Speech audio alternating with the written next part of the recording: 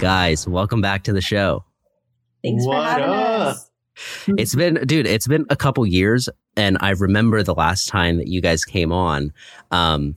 It was so fresh to me seeing the animal flow, the mace work, kettlebell stuff.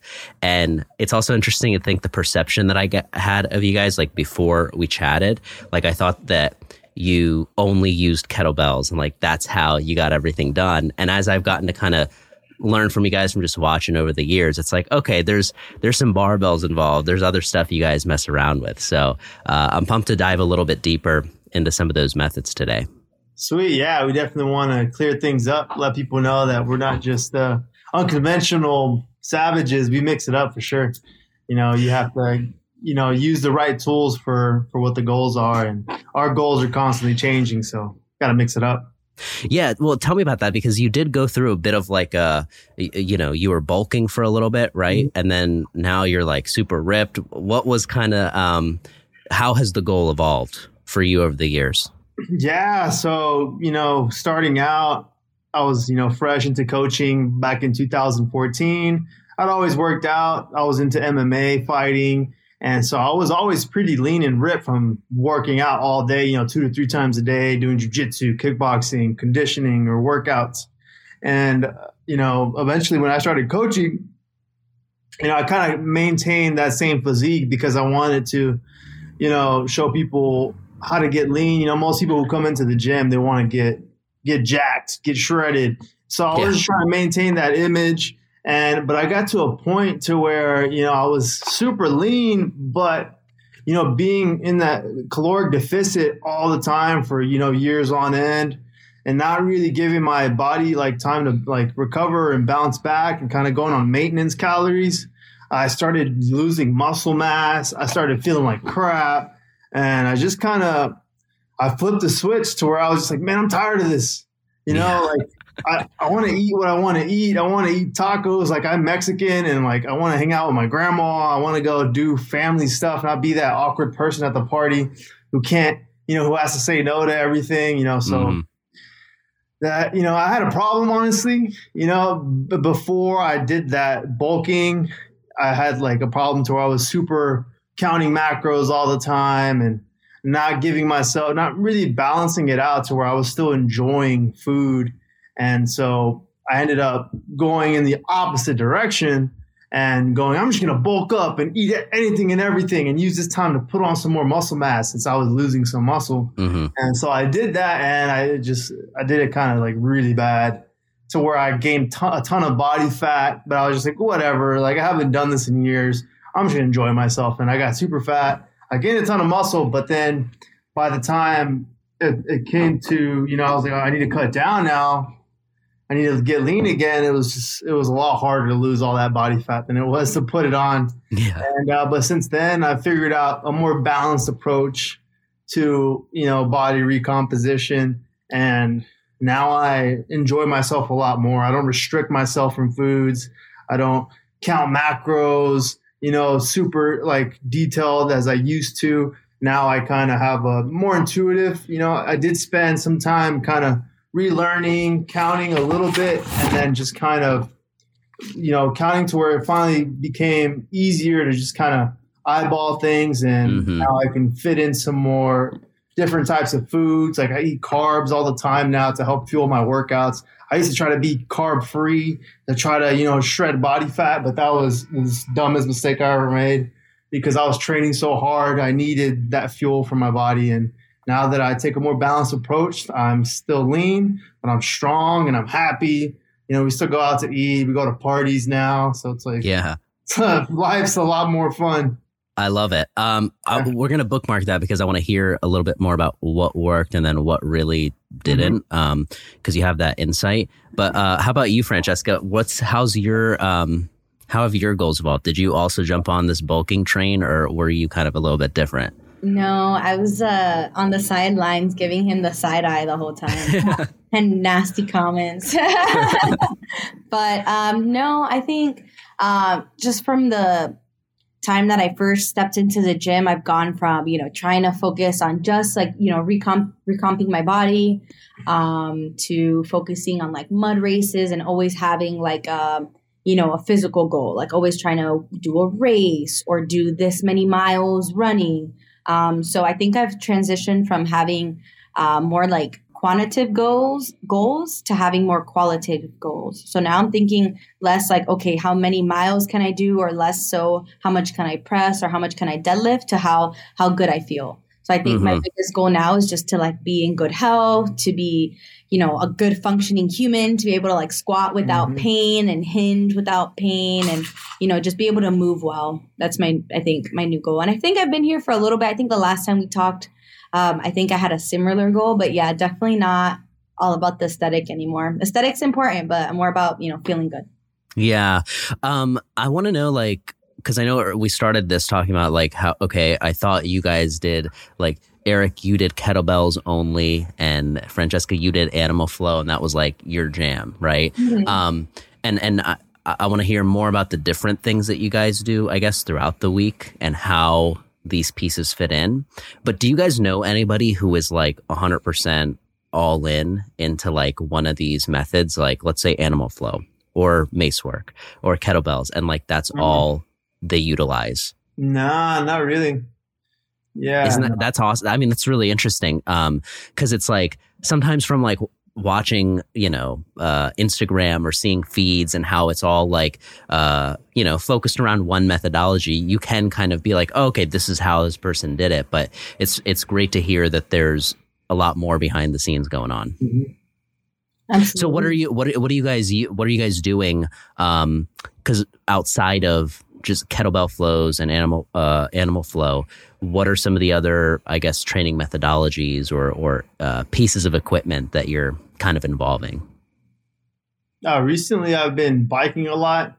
I have like a gravel bike, so I go off-roading in the trails. I road bike. That's been one of my main sources of cardio in the mornings is cycling. Mm-hmm. That's been a lot of fun. I used to run a lot. I still run, once or twice a week.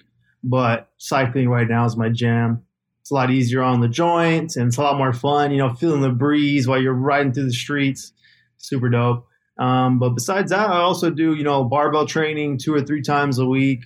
And I do kettlebells and animal flow, same thing, 2 or 3 times a week, mixing that in. So, it's pretty good balance.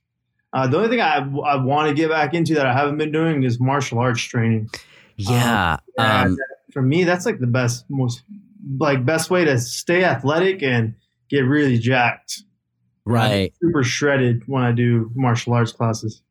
Is there in animal flow, right? Is there something where you I don't know the name of the move that you were doing, but it was like kind of like like you were bringing the knee up as if you were kind of hitting like a pad, right? So it's like a knee kick or a crunch or something like that. You did a burpee and then you went into like a high knee kick, and it looked like you were kind of like doing some type of kickboxing, right? Yeah, I think that's where we totally create like a little like, we don't know what to call it yet, so we'll just call it like a primal movement hybrid, because there is an animal flow move at the bottom, like you're doing like a kind of like a sprawled position. Yeah. And you come up, but that's kind of, we've totally jacked it, or it's like a Muay Thai move, right? Yeah, we just call it a knee strike. We don't really give it a fancy name. We just combine, some combat moves, some punches. We even do some like punches in our new program, some knees, some kicks. I love just to that. Mix it up, man. Just because, doing striking is super fun. I feel like you're fighting.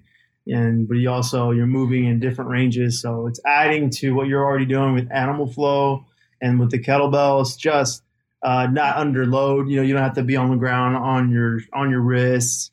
You don't have to have a kettlebell. You're just moving around super dynamically. So it's a good way to jack your heart rate up while moving like a ninja. Yeah, I don't mean this in any pompous way at all. This is totally quoting another person. But someone messaged me the other day and they said that they think that like Eric and I are like the Bruce Lee of fitness, just because we're like, there's no line in between one discipline and another, Mm-hmm. It's like you mix martial fitness or Martial fitness. That's a great place to be, because I think like that's where there's a lot of learning that happens too, because traditionally it's like you have one discipline that people mastered and they taught and it got passed on. And sometimes, mentally you can also gravitate towards that. Like I love kettlebells. That's my jam. Right. But then when you explore barbell training and then you do a little bit of animal flow, there's probably a cool transfer that happens. Have you guys noticed that at all? Like from doing martial arts to maybe animal flow to mace work, do they kind of meet in the middle in some way? Like, have you noticed that? I think so. Yeah, for sure. I feel like, using kettlebells and unconventional training, it helps you, become more aware of your body. I don't know if we talked about this last time, but you work, different, grips and ready positions that work different muscles that you probably wouldn't normally feel when you're using conventional equipment. So this helps you kind of become stronger in different ranges, different positions. And so that way, when you pick up a barbell, you feel a lot stronger because you're more aware of all those little muscles that you wouldn't normally feel if you were only doing conventional training. So it translates super well. It actually, I took a couple years where I was doing mostly kettlebells and hardly touched a barbell. And I was just focusing on just kettlebell training and my martial arts. And I was able to give my joints a break. My back used to hurt a lot from doing heavy squats and heavy deadlifts.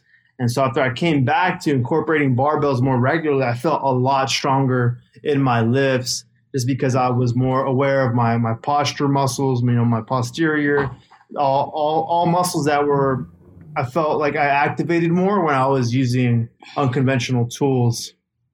And so, yeah, I think it has a huge carryover to making you stronger all around instead of just in, single ranges of motion, pressing up and down, pulling, vertically, horizontally, pulling from different angles can help you, make your fundamentals a lot stronger as well. So, how like if you do, let's say a 15-minute flow of some sort, kettlebell flow, your breath will get going. It'll feel like a bit of a cardio type stimulus, right? But I guess if you go heavy enough, and it will also, you'll get kind of a strength stimulus there too. How have you guys viewed it in terms of when you're doing a kettlebell flow in the rest of your session or the rest of your training? Where does it traditionally fit in? Is the flow the warm up? Is it your conditioning? Yeah, exactly. Yeah, for me, I like to use kettlebell flows if I'm doing like a strength training session.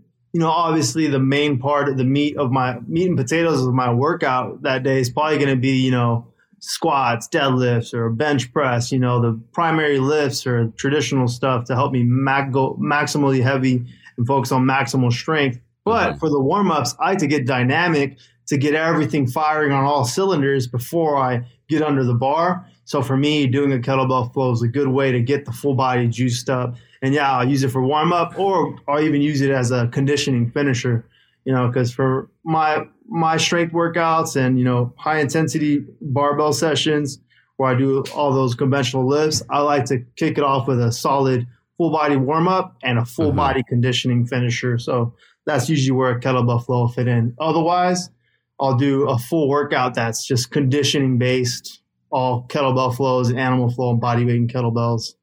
So that's how I like to use it. How long do you, not that there's a hard line, obviously, but like, do you do 15-minute flows, 5-minute flows, like one flow of X amount of movements? What's your sweet spot that you find where you can kind of maybe get into a flow state? You can also like get your breathing going, all that good stuff. It depends on, how I'm feeling, but usually, I like to keep it super structured. I'll do a conditioning protocol to where I'll do 60 seconds work, 60 seconds rest, or 90 seconds work, 60 seconds rest, and a little bit less rest to really challenge myself. But that's not where I'm trying to reach that flow state. That's when I'm just trying to do a full body movement with the kettlebell flow, and I'll keep it structured to those segmented times. Otherwise, if I'd really go for those longer 5-minute flows to where I'm just kind of flowing around, doing all kinds of moves, and not really focusing on, keeping even reps on both sides and just looking for that flow state, trying to get in the zone, I'll do like 5 minutes up to 10 minutes where I'm just moving around. I'll even put the kettlebell down, do some body weight moves, and find that flow state. But usually I'll do 30 max 90-second intervals with rest in between. Or if I'm doing like the 30-second intervals, I'll also incorporate some body weight moves in there, like animal flow moves, as a little circuit. And so, it's different methods, but it just depends on how I'm feeling that day. Totally. Yeah. And is it the same for you, Francesca? Do you kind of follow a similar protocol, or do you, does it fit differently into your whole schedule? Yeah, I think it fits a little bit differently for me. Eric is just built different, and he can just like start going like hard in the beginning of the workout. Like to him, it's easy, and to me, I'm like, oh my God, I gotta warm up. I gotta warm up before the warm up. Yeah. I'm more that type of person, so you will never see me doing a kettlebell flow as a warm up usually. Yeah. But I like to put them in my strength workouts when I'm feeling crunched for time. That's one of my favorite ways. So I think a lot of times I catch myself thinking like, man, I want to add in a push and pull and a little bit of leg work, but I don't have enough time. So I'm like, all right, strength kettlebell flow. So I'll do maybe like a clean and a row to some presses and maybe add in like a deadlift or some swings to like hit the posterior chain. Mm-hmm. But that's usually how I like to program mine. I like to add them in as like into like the last quarter of my workout, like right before I'm about to decompress. I'll do like a strength flow for everything that I felt like I was missing in my workout. And then on my mobility days, especially if I want a little bit of extra aspect of strength as well, I'll just like add on a kettlebell and do some of my mobility moves. Maybe even recently I've been doing a lot of like ground to standing type of work. So just to create like any type of movement flow to get, from the ground up with some resistance has been a fun one. But yeah. So goal oriented, I think, is usually my thing, like for usually strength or mobility. That's pretty cool. And do you find that because obviously when you push heavy on a barbell movement, like you can drift into the 5s and the 3s and the 1s. How do you guys, what's a heavy rep range for you guys when it comes to kettlebells, if you're going for kind of a strength effect? Ooh, yeah, like 3, 5. Yeah. Okay. Yeah, it's hard to find, something that's going to challenge you for one rep with a kettlebell, unless you're doing like single leg movements. But for the you could do like a 1-arm press. It's really heavy, single Bulgarian. But it's like you also got to figure out a way to get it up, right? Yeah, exactly. So there's a little more complexity. Yeah, the 3 to 5 rep range is great for strength and power for me when I do kettlebell. Or if it were going to be in the 1 rep range, I think what would be good is like an ISO, because I know sometimes I would like challenge myself with like a bottoms up hold, and like that's all I can do. All I can do is hold it. So let's count that. Get up, maximum Turkish get up. That stuff is that's super challenging for 1 rep. So stuff like that. It's funny. Strength stuff. Yeah, it's funny you guys bring up ISO work, because I'm curious, like kettlebells and even animal flow. Sometimes there's a lot of, it looks dynamic, right? There's a lot of bending, there's a lot of jump in or move in, and to counterbalance that, I'm sure ISO work is awesome. How much of it do you guys traditionally do, and are you using kettlebells with it too? Like you're doing kettlebell, like you said, bottoms up holds and things like that.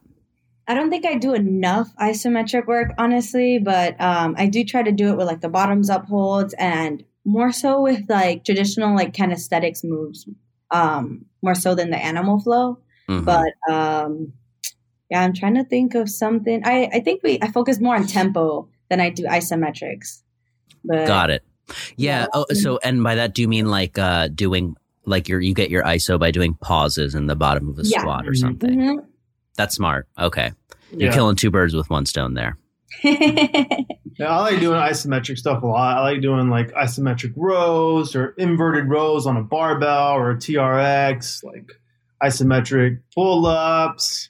But with the kettlebell, the only isometrics I like to really do are like if I'm doing progressions on a Turkish get-up, holding, all the various positions for holds and or bottoms up holds like we're talking about.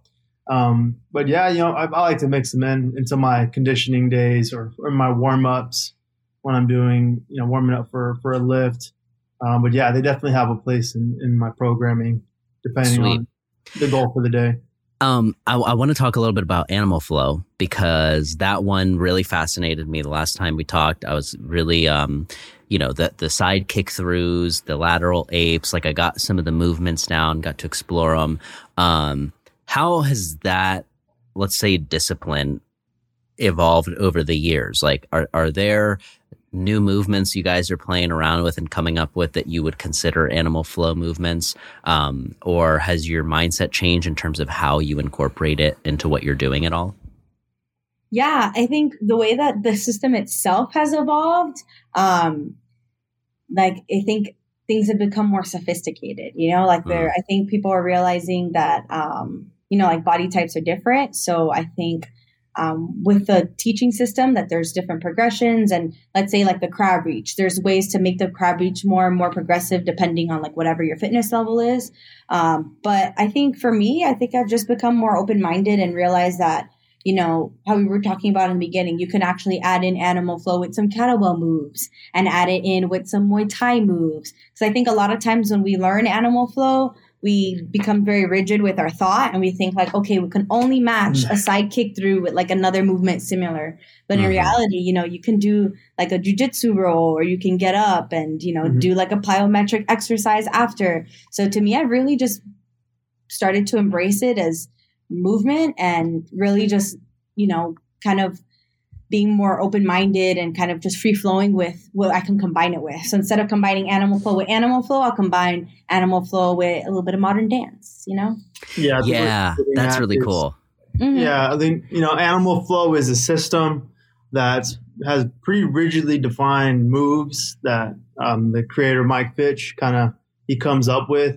And so out of respect, we don't like try to make things up and call them Animal Flow. Right. Because, he's super, specific about what's Animal Flow. So what we're doing is just kind of coming up with our own moves that we just call movement. There's nothing fancy about it. It's just stuff that we like to do and things that make sense for our bodies and that feel good. Yeah. And for a while, a lot of people that aren't familiar with like kettlebell sport training or aren't familiar with like unconventional tools or Animal Flow, they're like, what is it that you guys do? And for a while, we're like, there's no name to it. And I think we've started leaning into that more because it's super non-dogmatic way of looking at movement. Like movement is movement. It doesn't matter if you're a break dancer, a surfer, a yogi, a CrossFitter, everybody moves. And I think leaning into it more from like a human perspective of like, we need this for health, I think kind of invites more people to be more open-minded to movement.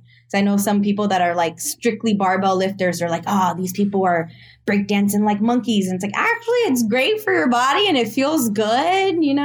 Just try it. That's something I really like about how you guys write your stuff too. Like, when you guys put out videos and whatnot, like, I don't know. Did you normally don't have like names attached to them? It's kind of like move one, move two. Yeah, exactly. I do that. That's what I do. I do move one, move two. It's so move smart. Because I'm tired of arguing with people whether this is a split stance row or this is a kickstand row. Yeah, right. It's a row, Staggered stance. Like call whatever you want. Totally. You want to try it? Try it out. Man, you probably get. Do you get a lot of that? Like people kind of. I used to. Nitpicking? Yeah, people fighting in my comments section. I guess it's good for engagement, but I got tired of trying to argue with people. Right. I guess move one, move two, move three. Well, I feel like you can get more creative that way. Because like you don't have to lock yourself into like, how do I articulate what this is? Yeah. It's like, hey, watch me and try to follow along. And I'm sure you slow it down or whatever, and there's ways to regress it. But you can, like you were saying, you can mix things a little more interestingly. Like I didn't even think about what was the type of dance you just said? Like a dance move you would throw in there? Modern dance. Okay. Yes. So there's kickbox right now. There was like Muay Thai, kickboxing that you guys have incorporated in there. Modern dance. What are some other things that you found that are starting to work well? You said jiu-jitsu. What, like, I find that cool because like I may not go to a full-on jiu-jitsu class, but like getting exposure through watching you do it is probably something I might do. Especially if it fits in and it gets my heart rate up and all those good things. So, what are some of your favorites right now in terms of like unconventional stuff? I'm always inspired by like capoeira too. That's one of my, because I also used to break dance. So for me, I feel like breakdancing and capoeira have like a awesome spot in my heart. Yeah. And I feel like that influences a lot of like just the combinations that I do. I'm for sure influenced a lot by wrestling. There's a lot of stuff that I'll see wrestlers do and I'm like, oh, I want to do that. So wrestling for sure. Like wrestling as in like professional wrestlers, or are we talking like? No, more so like mat drills, you know? Got it. Like I like to incorporate the rock bottom into my flow. Stone Cold Stunner. Yeah.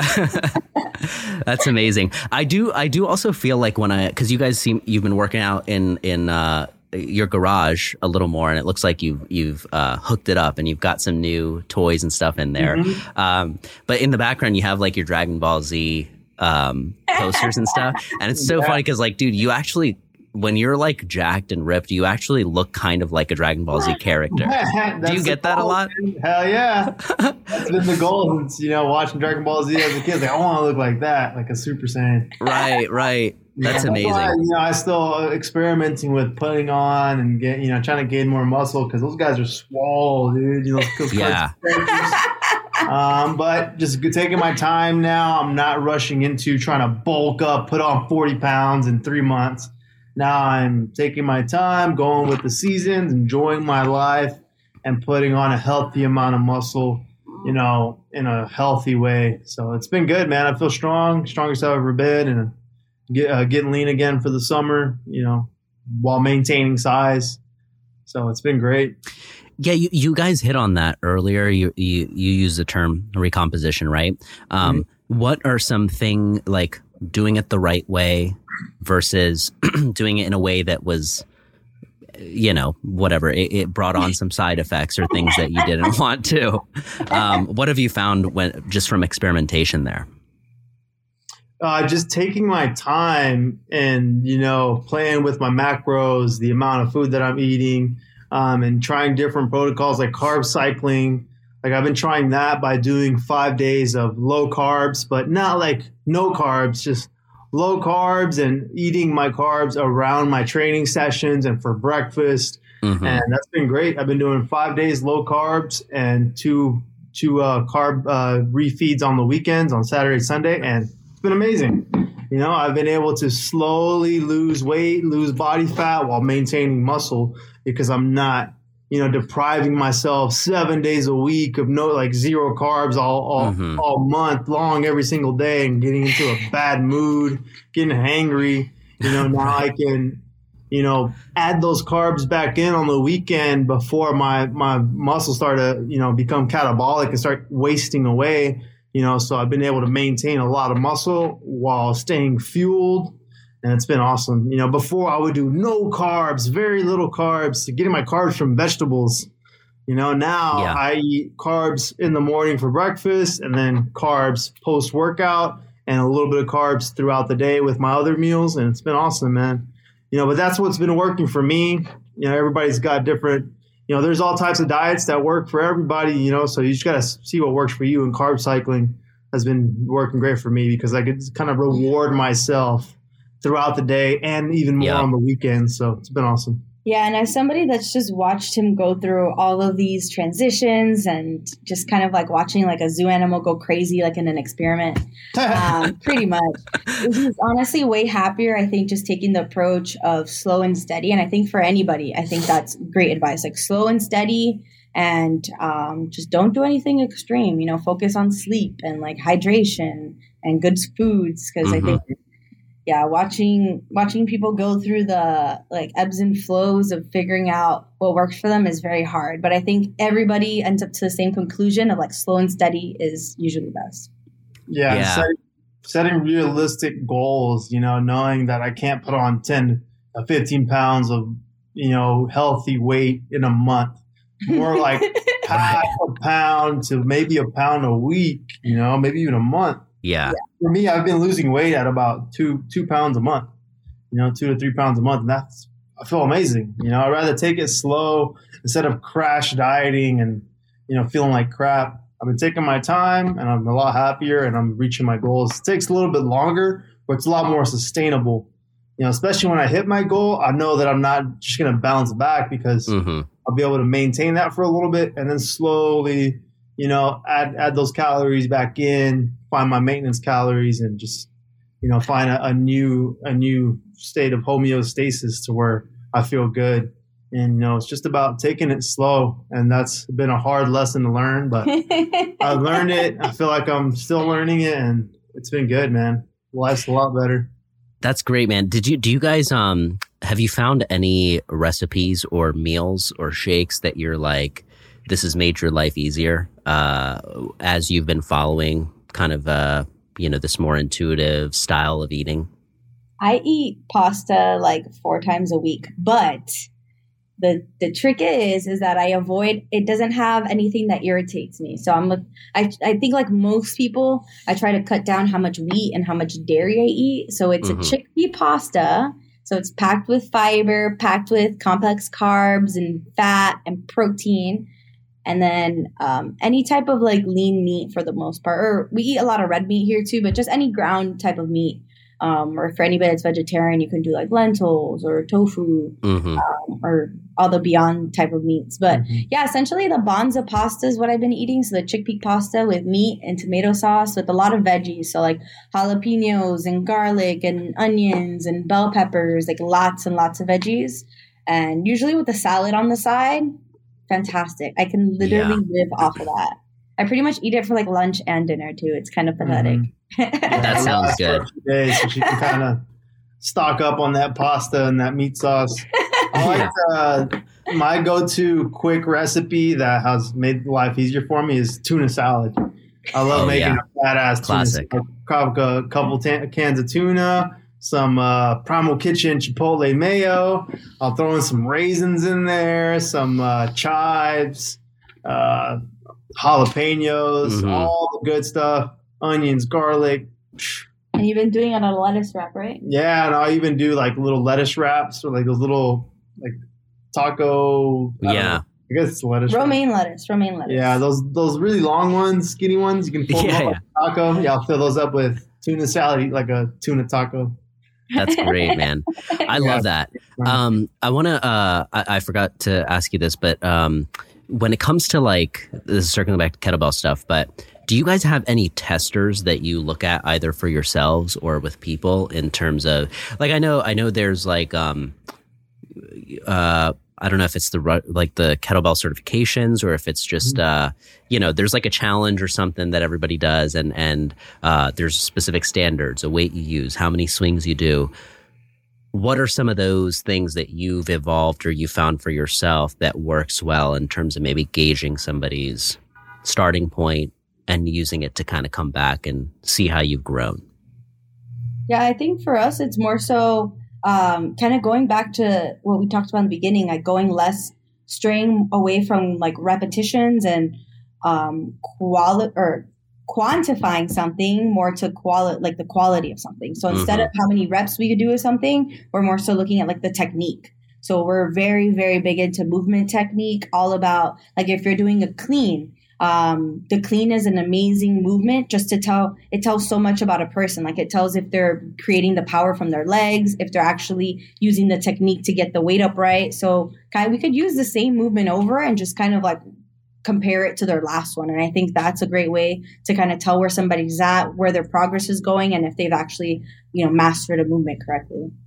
Yeah, it definitely depends on, what the goal for the challenge is, the client, whether they're trying to lose weight or whether they're trying to get stronger. That totally depends on that. And, whether it's like they're looking for strength, obviously we'll test their strength doing something, like a deadlift, or how many pull-ups they can do. If it's a beginner client, how many goblet squats they can do with a certain kettlebell, and then test them against those same criteria later on. But one that I really like that we learned from Dr. John Russin is like how many goblet squats you can do with half your body weight without putting it down. Yeah, that's super challenging. I haven't done it myself, but I did it with a lot of my clients.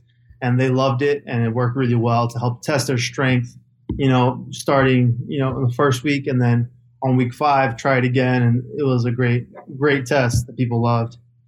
So. Yeah, I mean, it's simple, and it gives you something that, like, I'm sure 6 weeks, 8 weeks, 12 weeks later, you come back to, and it gives you kind of a frame of reference for how things have kind of come along. Exactly. Yeah, so stuff like that. But like Francesca was saying, for the most part, since we focus on a more holistic approach to training, we like to focus on quality of movement and making sure they're actually doing quality reps, because anybody can bang out 100 snatches with really crappy form. If they're doing really clean technique, that's what we're looking for. Yeah, like when I have my right now, I've been taking on a lot more new clients since things are easing up and people are more comfortable with training. So with my new clients, I always kind of just put them through a super, super basic protocol. So I have them do an isometric, which is a plank. I have them do push, pull, squat, and hinge. And usually like super, very, very lightweight, but it's all about focusing on the movement. Like, are they creating the tension where they should be? Are they radiating tension? How's their grip? What's their joint positioning like? Are they using their scaps to pull? What's their neutral spine looking like? So that's for sure what we're looking for. Those are kind of the more of the qualitative things that you're looking at. Absolutely. You mentioned tension and creating tension. That feels really important. Like that.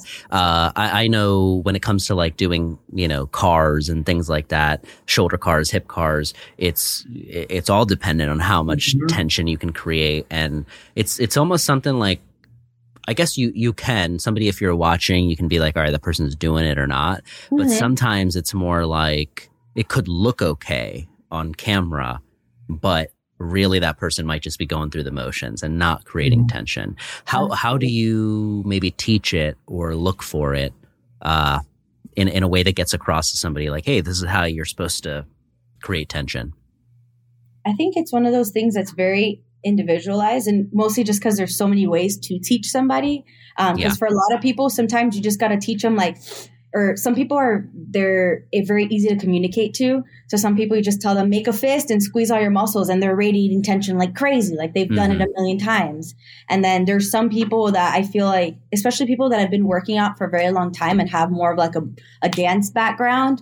For those people, it's so hard because they're able to disassociate one part of their body from the next. So it's hard to keep that full body tension. So for somebody that's having a hard time, I'll even go down to like using an analogy with them, that like if you have a guitar string, the guitar string, if it's loose, you don't hear the note. The guitar string has to be taut. So really it's super individualized, but anywhere from, the fist and just squeeze everything to kind of going more into visualizations of like a guitar string.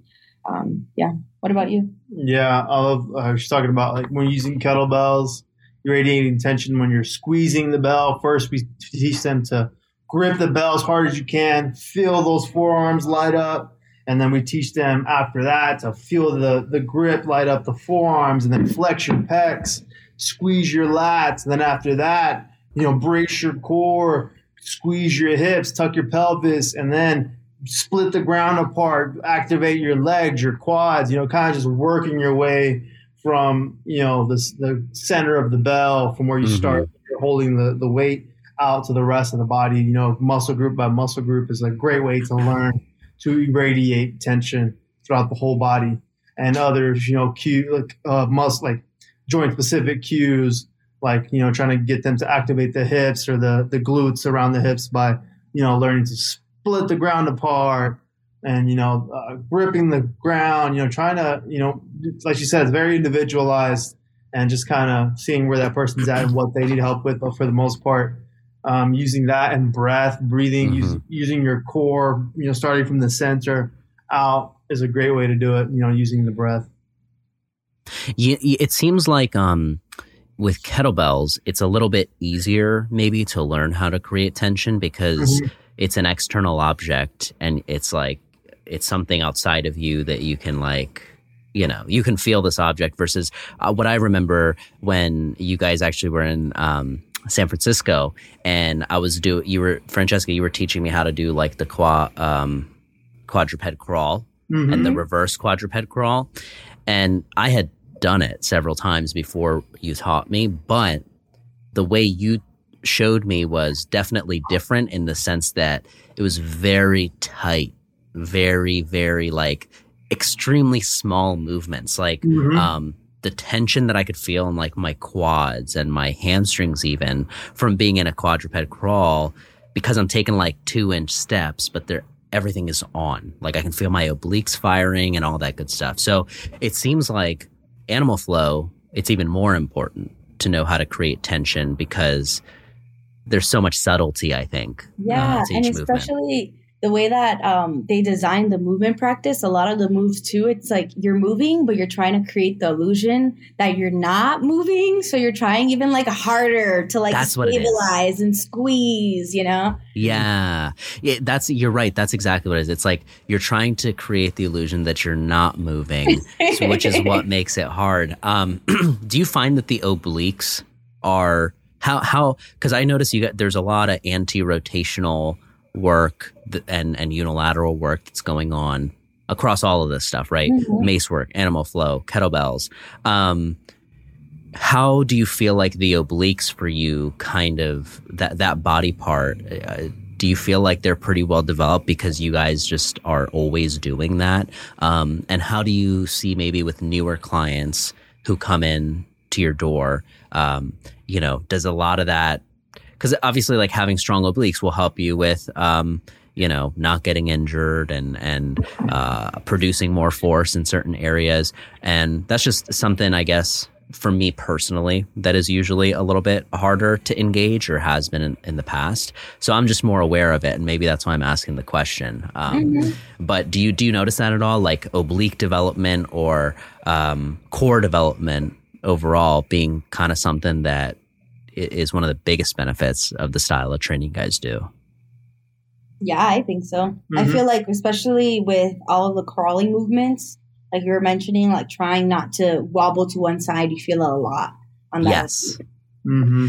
It's it's like a contralateral plank where you do like one arm is up and the opposite leg is up and you're kind of trying to hold that position.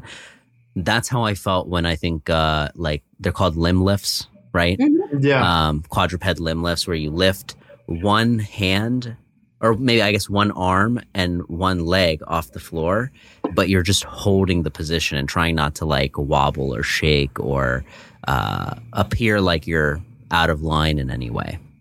Absolutely. And it's funny that you mentioned the obliques because I have a little bit of scoliosis. So I'll just like naturally always have some imbalances that like, they'll be there, as much as I want them to be, the same, though for sure my right side will always be stronger.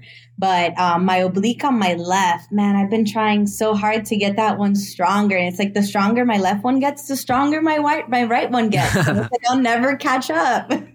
That's so funny. Yeah, I mean, what's crazy is like for me, because I had a hip and back injury before, that's something I'm just more aware of is because, and then also doing CrossFit and Olympic weightlifting for several years, it's very, there wasn't as much one-sided work that I did back in the day when I was doing it. So I definitely noticed it, and I'm just more aware of it and watch it when I view movement. So I'm a big fan of like all the single arm and single leg stuff that you guys do. Not just because it can be done with like one kettlebell, but the fact that like it just teaches you a different type of awareness, I think, than double arm or double leg work sometimes does. Yeah, I think you mentioned it before, but to everybody who's not super familiar with the term anti-rotation, I feel like you completely hit it with anti-rotation because, and especially when we teach movement, there's like counter rotation, but then there's anti-rotation, which is a little bit different from the counter rotation. So it's really trying to, I feel like counter rotation, you're trying to create a force that's opposing the rotation, but then in the anti-rotation, I don't even know what's the difference, but you feel the difference. I don't understand the difference, but I feel the difference. Right. Is it more like actual rotation versus resisting rotation? Mm-hmm. Is that it? Yeah. So like, for example, like a Russian twist is like you're actually actively rotating versus something like, I guess, a single arm kettlebell, like bent over row is more anti-rotational because you're not like actually twisting or anything like that. Trying to completely fight that twist. Yeah. Okay. Very cool. Awesome, guys. Well, I have one more question before we start to wrap up.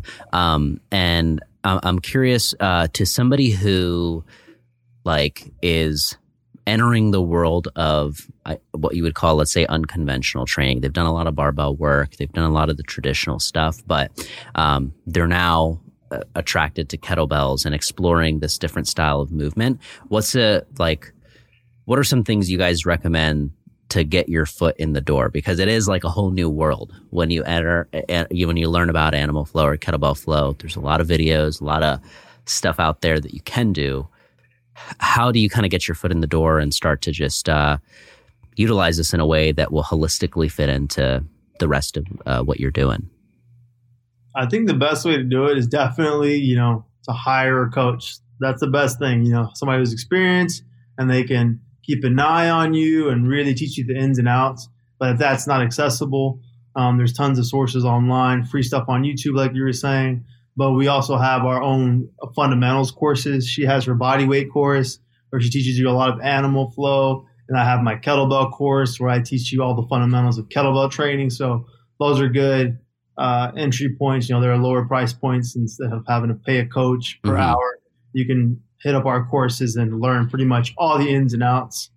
And it's a good place to start for sure, just because there's a lot of, intricacies that go into the type of training that we do. And you want to make sure you're doing it in the safest way possible. And I think we do a good job of teaching you that foundation and the fundamentals to get you to, doing all that fancy stuff. Yeah, especially when there's like a lot of that work can be dynamic and fast paced and moving. I always think it's fascinating when I think of like, I don't know, like my mom or like my sister, somebody who like doesn't do any of this at all, but like they were to, it's like how would you ease them and progress them into being able to even, let's say, do a swing, right? Let alone like a kettlebell clean or something like that. So I find the progression super interesting. And it seems like you guys teach it live in your workshops and seminars and stuff. So that's really cool. So you guys have captured that online as well. Yeah, we'll teach you all the progressions that it takes to learn how to pick the bell from the floor up into your rack position, all the way to doing rotational stuff overhead. So we will break it all down for you, really focusing on nailing down a strong foundation. Because like you said, we want, grandmas and moms, sisters, to be able to do this stuff without hurting themselves. So amazing. And do you tell me about programs? What do you have where or do you have anything where you can jump in and there's like, hey, do this, do that, move 1, move 2, move 5? Yeah, we're actually launching our first program together, which is a little bit more intermediate and advanced, but it's going to have resources that break down some of those more difficult movements, teaching people the fundamentals so they can jump right in and do those fun workouts. But that's coming up March 15th, maybe by the time this podcast is out. Our program is going to be available and it's going to be super fun. But we're also working on a beginner entry level program, so that'll be launching soon as well.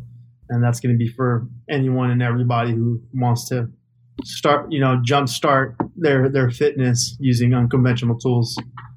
That's exciting. What would you say is the difference, or how you maybe define intermediate and advanced versus beginner? Like, so there's going to be definitely less rotational movements in the beginner, because we feel like you need to earn the right to rotate. So that's making sure you have a sound foundation, a good understanding and awareness of your body before you start doing super dynamic stuff. Yeah. So on the beginner program, nothing will be fast paced. There won't be any high impact. There won't be any rotational, no power. It'll all be more controlled, static movements. Static and fluid, not so much dynamic, because we like to think that's like our criteria or our spectrum. I like that. Yes. You said static, fluid, and dynamic. Yeah, that's how we like to teach, in the certifications that I teach and in my kettlebell course. I teach you how to, hold static positions. Like if you're doing kettlebell cleans, what do you have to do before you start cleaning the bell into the rack? You got to learn how to hold the bell in the rack position first. So we teach you to cheek clean it, with 2 hands, bring it into that rack position, hold a static rack, becoming aware of how to posture up with the bell in this position, learning to own and fighting that rotation. Don't let the bell pull you all over the place before you learn how to pull the bell up into the rack, which is a little bit more fluid. And then you become more dynamic where you use your full body to explosively get it up.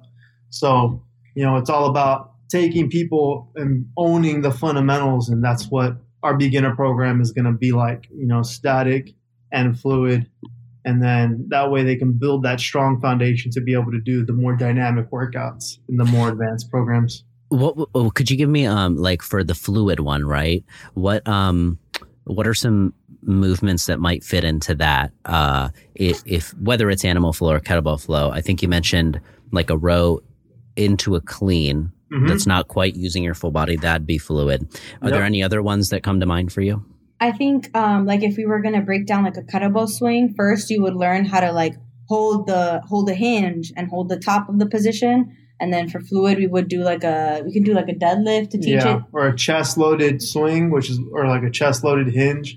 You take a kettlebell, hold it to your chest, into your sternum, and you pull the kettlebell into your sternum as you're hinging. And kind of like a good morning. Yeah, kind of like you're doing a good morning. That's a fluid hinge, and then you become more dynamic by doing an explosive chest-loaded swing before we go to arms extended to do a full-on swing. It's kind of like an air squat versus maybe a jump squat. So you would do isometric squat holds at different levels, and then we'll teach you how to do a full range of motion squat while owning your posture, not losing your spine, learning to hold the kettlebell in the rack. If you're loaded, try to keep that neutral spine as best you can. Doing that in a fluid squat before doing like a squat jump or an explosive deadlift, things that are a more dynamic movement that require, something more dynamic. So you can do it with anything. You could do it with, what are some other moves? I'm thinking, snatch is kind of like the clean. Yeah, like that would be dynamic. You would teach the rack position first, and then we would teach like a really solid press. Yeah. And then, that one's harder to teach, but theoretically. Yeah, there's a lot going on in that one. You skip a lot of steps. Yeah. But I know what you mean. It's like, okay, push up versus, let's say, a plyo push up, right? Or you could do that with any pattern, really. What can you expect in terms of, let's say, if you sign up, how many sessions are in a week and how long is each session? Yeah, so most of our programs, our new Primal Flow program is going to be 5 sessions a week, 3 high intensity sessions where you're doing tons of, dynamic kettlebell flows and body weight moves. And then 2 training sessions a week where it's mobility based. Some days you use a kettlebell to do some low intensity mobility drills that we like with the kettlebell, and some days body weight only. So you're going hard 3 days a week, and 2 days a week you're going low intensity, focusing on moving, but active recovery. And how long? What do you think? Like from start to finish, is it like a 60-minute deal, 90-minute deal? 35 to 60 minutes max. Most of them, I think the longest one is like 55 minutes. Mm-hmm. Oh, that's great. Okay, so it can go as low as like 35 minutes. Some of the mobility sessions, the low intensity days, are about 35 minutes long at the most. And is it all kettlebell, or is it what do you need in terms of equipment? Yep. You just need a yoga mat and a kettlebell. Mm-hmm.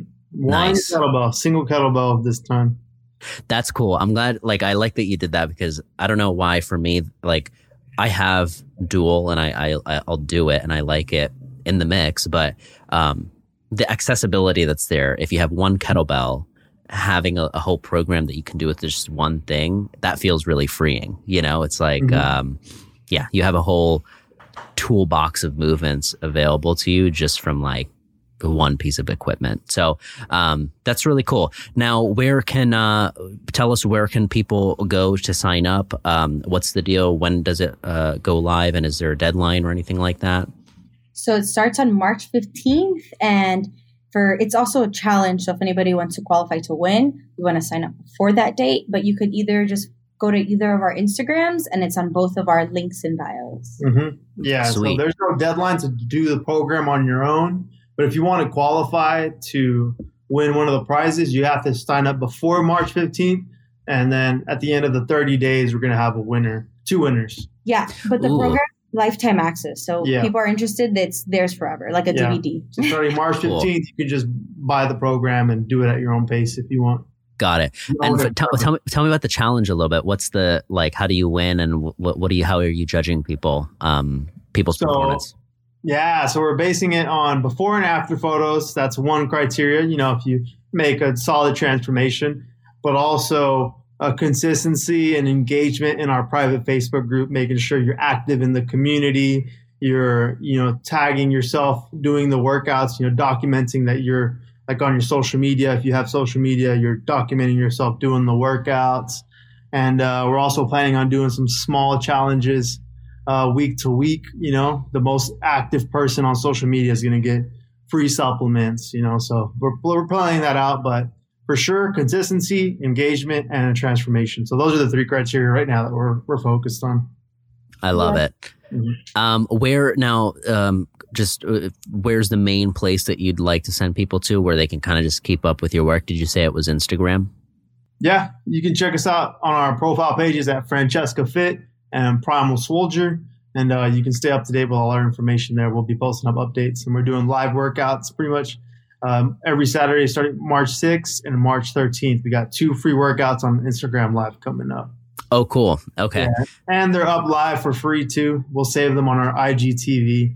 So if you want to try out how some of the workouts are like, go to our Instagram TV and you'll see some free workouts on there, and just follow along and try those before you jump right into making a purchase if you want. Love it. Well, dude, it was so great getting to catch up with you two again, and I'm excited for you guys to launch this thing. I know it's going to be fun to make it just more accessible to more people. Mm-hmm. So yeah, thanks again for taking the time and coming on. This was fun.